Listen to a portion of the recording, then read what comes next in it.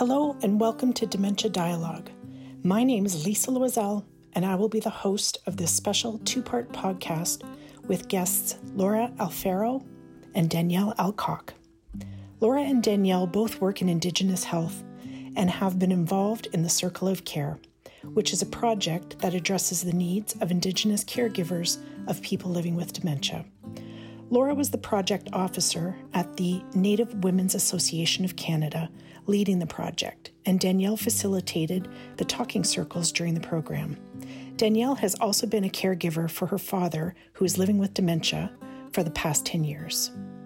In part one of the podcast, Laura and Danielle lay the groundwork for understanding dementia and the caregiving role from an Indigenous perspective. In part two, I speak with Laura and Danielle more specifically about the Circle of Care project, the process, the purpose, the outcomes, and the challenges. Thanks for joining me today. Let's listen in. My name's Laura Alfaro. I'm a project officer at the Native Women's Association of Canada, and I'm leading the Circle of Care project, which is a project that addresses the needs of Indigenous caregivers of people living with dementia. Thank you, Laura. And you're coming to us from BC today. I am, yes. So I live about 2.5 hours northeast of Kamloops on the traditional and unceded territory of the Secwepemc people. Thank you for that and welcome. Danielle?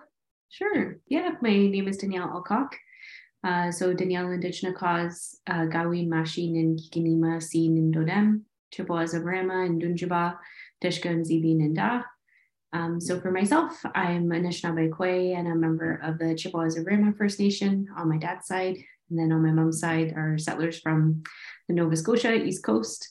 I am a caregiver, so it's actually coming up to 10-year anniversary for me and my dad of being a caregiver for him in April. And for myself too, my research background has been focused on memory loss impacting female Indigenous caregivers, because I realized with my own experience, I probably wasn't alone. And so that's something that I focused on. And then in my professional life, I've been working in Indigenous health for quite some time now. So my role is working in primary care, but I've also had a background providing social support as well. Thank you. And again, welcome to you both. Thank you for chatting with me today. So I want to lay some groundwork and just chat with you, just get a better understanding of the experience of dementia and how dementia is understood by people in the Indigenous communities. I can go a little bit. Sure. So I think from my own experience, I didn't know anything about dementia until I had to. And I think that's something that's common, I think, for a lot of people who become caregivers.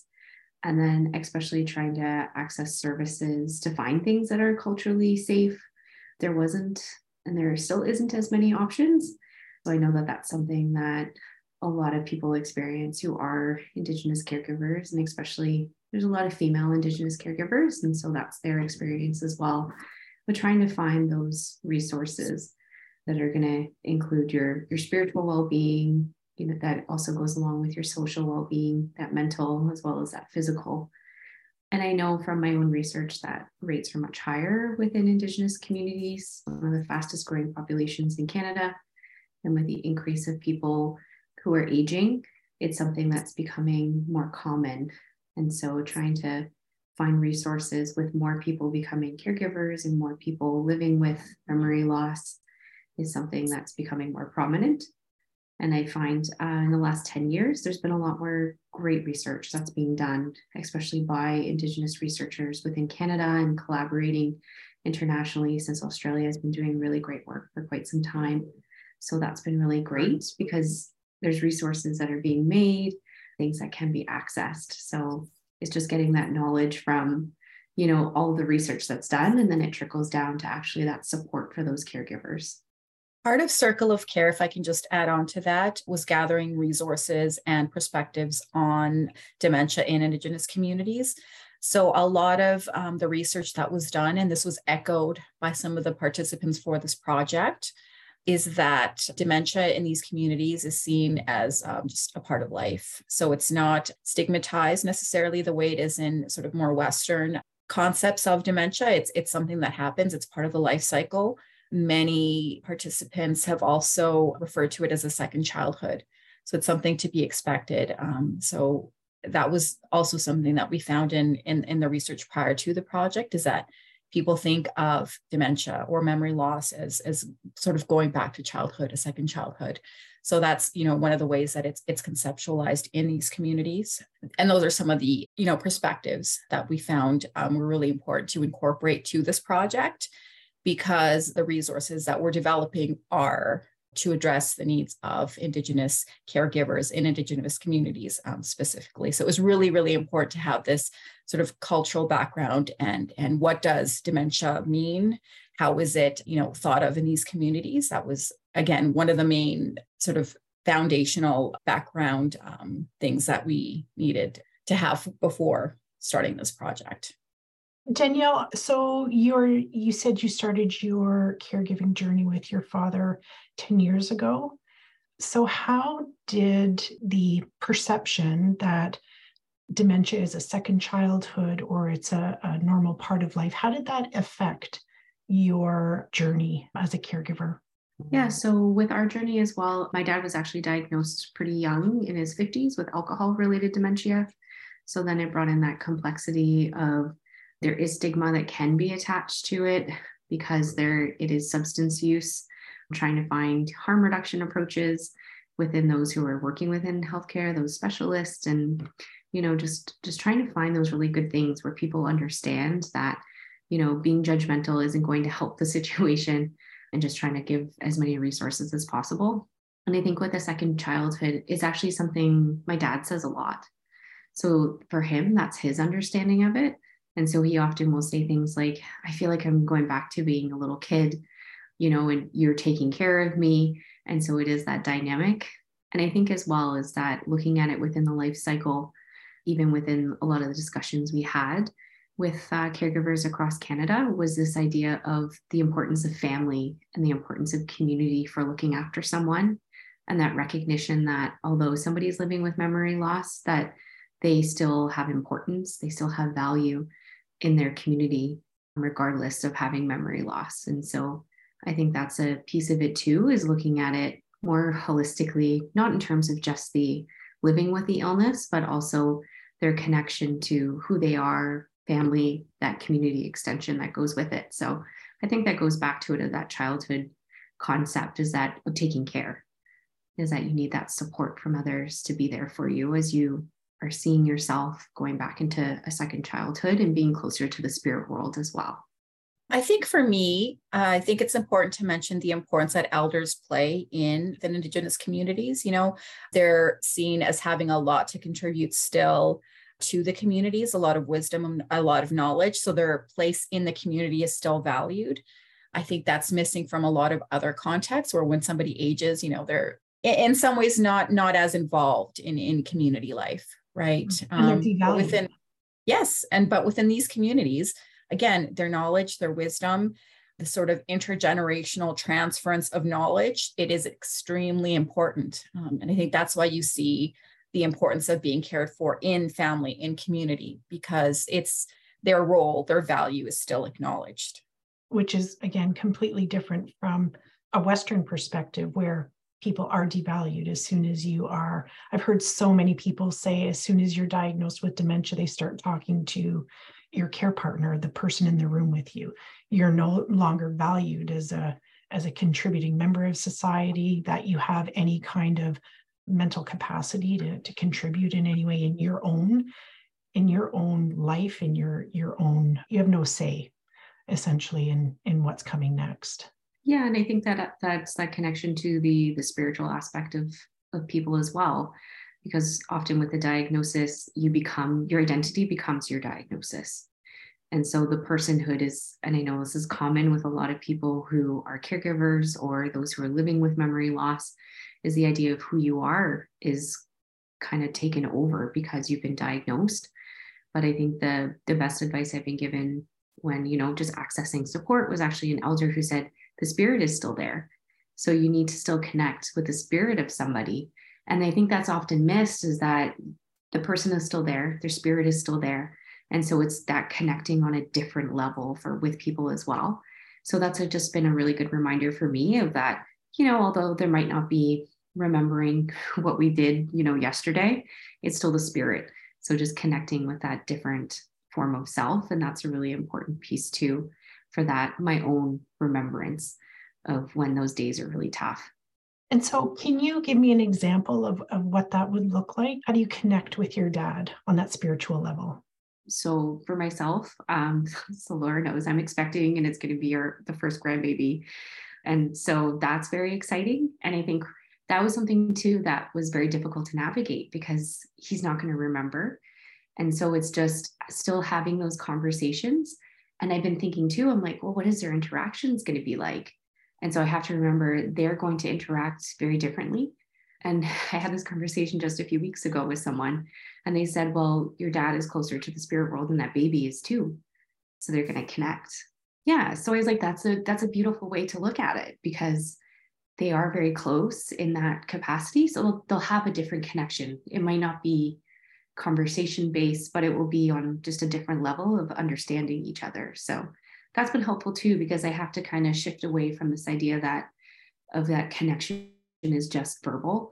It could be just communication, but people communicate in different ways. And so that's just a different way to understand the context, and the spirit of somebody is still there, even though they have memory loss.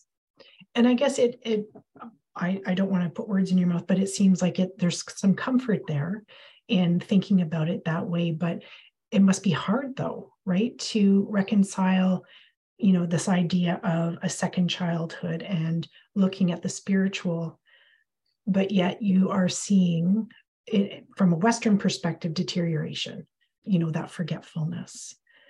And so I'm seeing kind of this battle between what society thinks about dementia still and the belief of the spirituality behind dementia. And that must be hard, right? Just to reconcile that.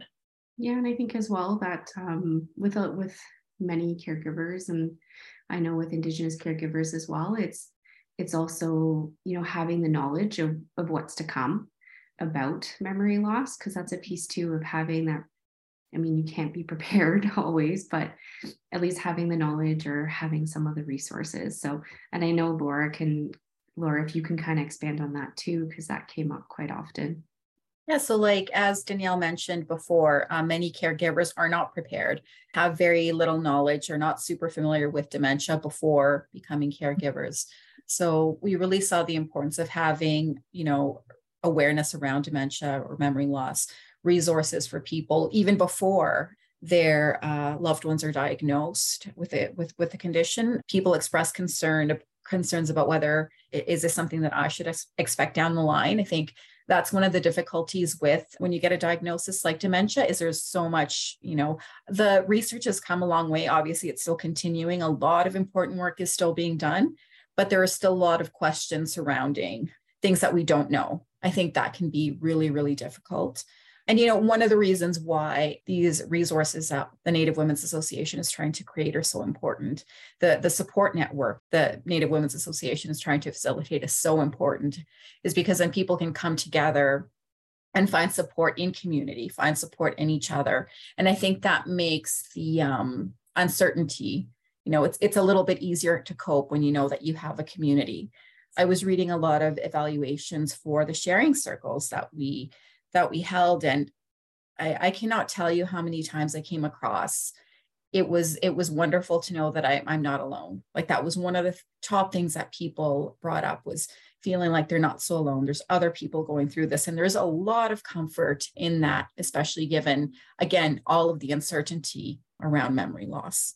Yeah, over the years, that's one of the biggest things when it comes to support from peers or family, is that, well, generally from peers, that you feel like you're not alone. You're hearing people that are having the same experiences, and you're able to connect with them on a different level than you could, with even secondary family members who aren't primary caregivers. They just don't understand that caregiving role. Absolutely. Yeah. What are some of the other challenges from the different communities? Obviously, remote communities, there is that distance from direct support that you can receive. What are some other things that you've seen? Jurisdictional barriers. And depending on you access services, depending on where you live, which can be really difficult because if your community doesn't have the resources to provide things like PSW, respite care, nursing, sometimes you're not able to access some of those services that are offered in a nearby community or town because it's the idea that, well, you live within your First Nation community, so you should access services there. And so that's a really big barrier, as well as, you might want to access services outside of your community if it is a small community, just for some confidentiality, or you might want to access services in your community because it feels you might know them or that cultural safety piece. But giving people the option, I think, is really important. And I know with long-term care, there's not a lot of long-term cares that are in First Nations communities that are led and run by them as well. And that's really important too, because then people are able to remain at home because it's not just, I always like to say it's not place, it's space. It's that connection of where you're from, who you are. It's, everything that is just kind of shaped who you are as a person and your identity and the importance of, being where your ancestors are or that recognition of where you grew up.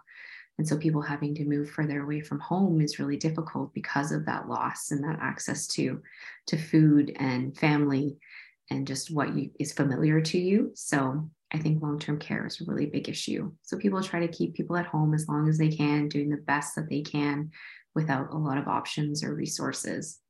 I think too, several participants mentioned when loved ones were in long-term care, they sometimes didn't have access to culturally safe resources. So, burning of medicines or specific foods, right, that for their loved ones to bring in, that wasn't allowed.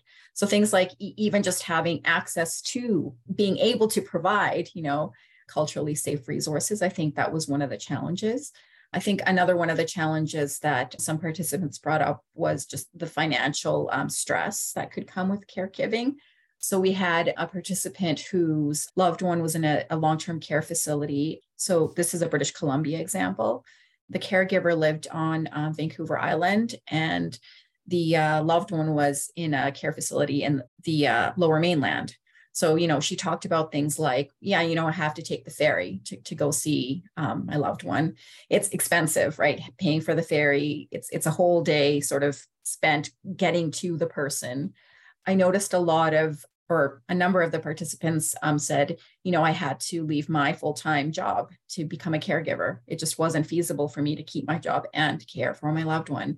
So that was another challenge. I do know some of the participants are able to access, funding, some sort of financial support for caregiving.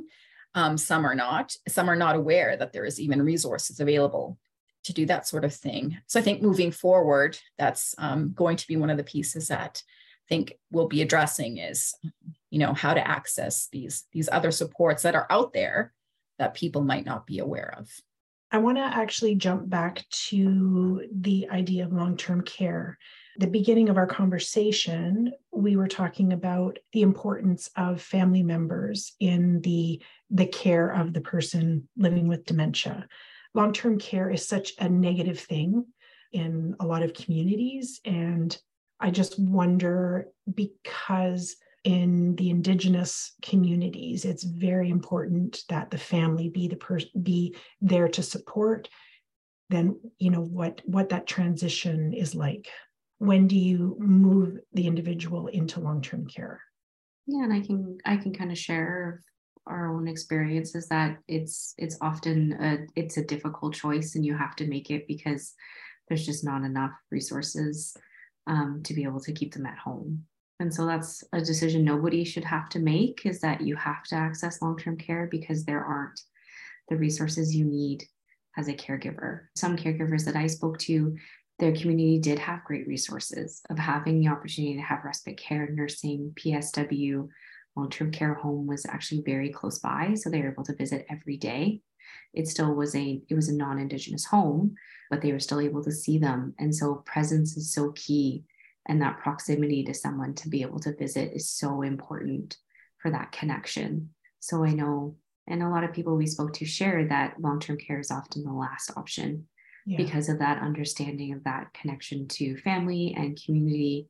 And there is still a lot of fear of how someone is going to be treated in those spaces because they aren't designed or built or for Indigenous perspectives and worldviews and ways of knowing. And so that's a difficult choice. How many long-term care homes, if you know this, how many Indigenous long-term care homes are there in Canada? So I have a stat that's from 2018. It's from the report of the Standing Committee on Indigenous and Northern Affairs. And they shared that although there are currently 630 First Nation communities in Canada, very few communities have their own long-term care facilities. Only 53 long-term care facilities that are managed by First Nations across the country. And so that's only applicable to First Nations. That's not including Métis or Inuit as well. And so that's another additional barrier. Throughout our conversation, I've noticed that you both tend to use memory loss, the term memory loss, rather than the term dementia. Is dementia not a common term that's used within Indigenous communities? I think that's my fault. No, so I use memory loss, and that's just from my own research or chatting with other caregivers. Was using the term memory loss was a way to ensure that it was still that idea of the person. Because sometimes when you say dementia, then it's just that diagnosis, but you say someone living with memory loss, then it's the idea of that it's something that they're living with, it's not who they are. And so that came up quite a bit. But dementia is a term that is used, and it was used often within the talking circles and engagement circles that we hosted. It was just a term that I often use just to recognize the personhood of someone. Right, because you were recognizing what the symptom is, the physical symptom, rather than you're putting a label on a person, it seems. Yeah. And Danielle was always really great about explaining this too in the sharing circle, saying that this was a term that she was comfortable with. And so, you can use Alzheimer's or dementia or whatever term you're comfortable with. Again, it was, I think, a really good way of creating a safe and comfortable atmosphere for people to come and share. I think the term dementia can be very stigmatizing too. And so other words are for some people preferable. For my own work, because our project is funded by the Public Health Agency of Canada, specifically the Dementia Community Investment Fund. I always use the term dementia, but yeah, taking part in the sharing circles, I also could really see the power of using a term like memory loss and how that prioritizes a person rather than the diagnosis. So I tend to use them interchangeably, but I definitely do see the power of using memory loss, only because it centers a person, which I think is important. So in the same way, Danielle, it's more common for me to hear person-centered care. You used family-centered care.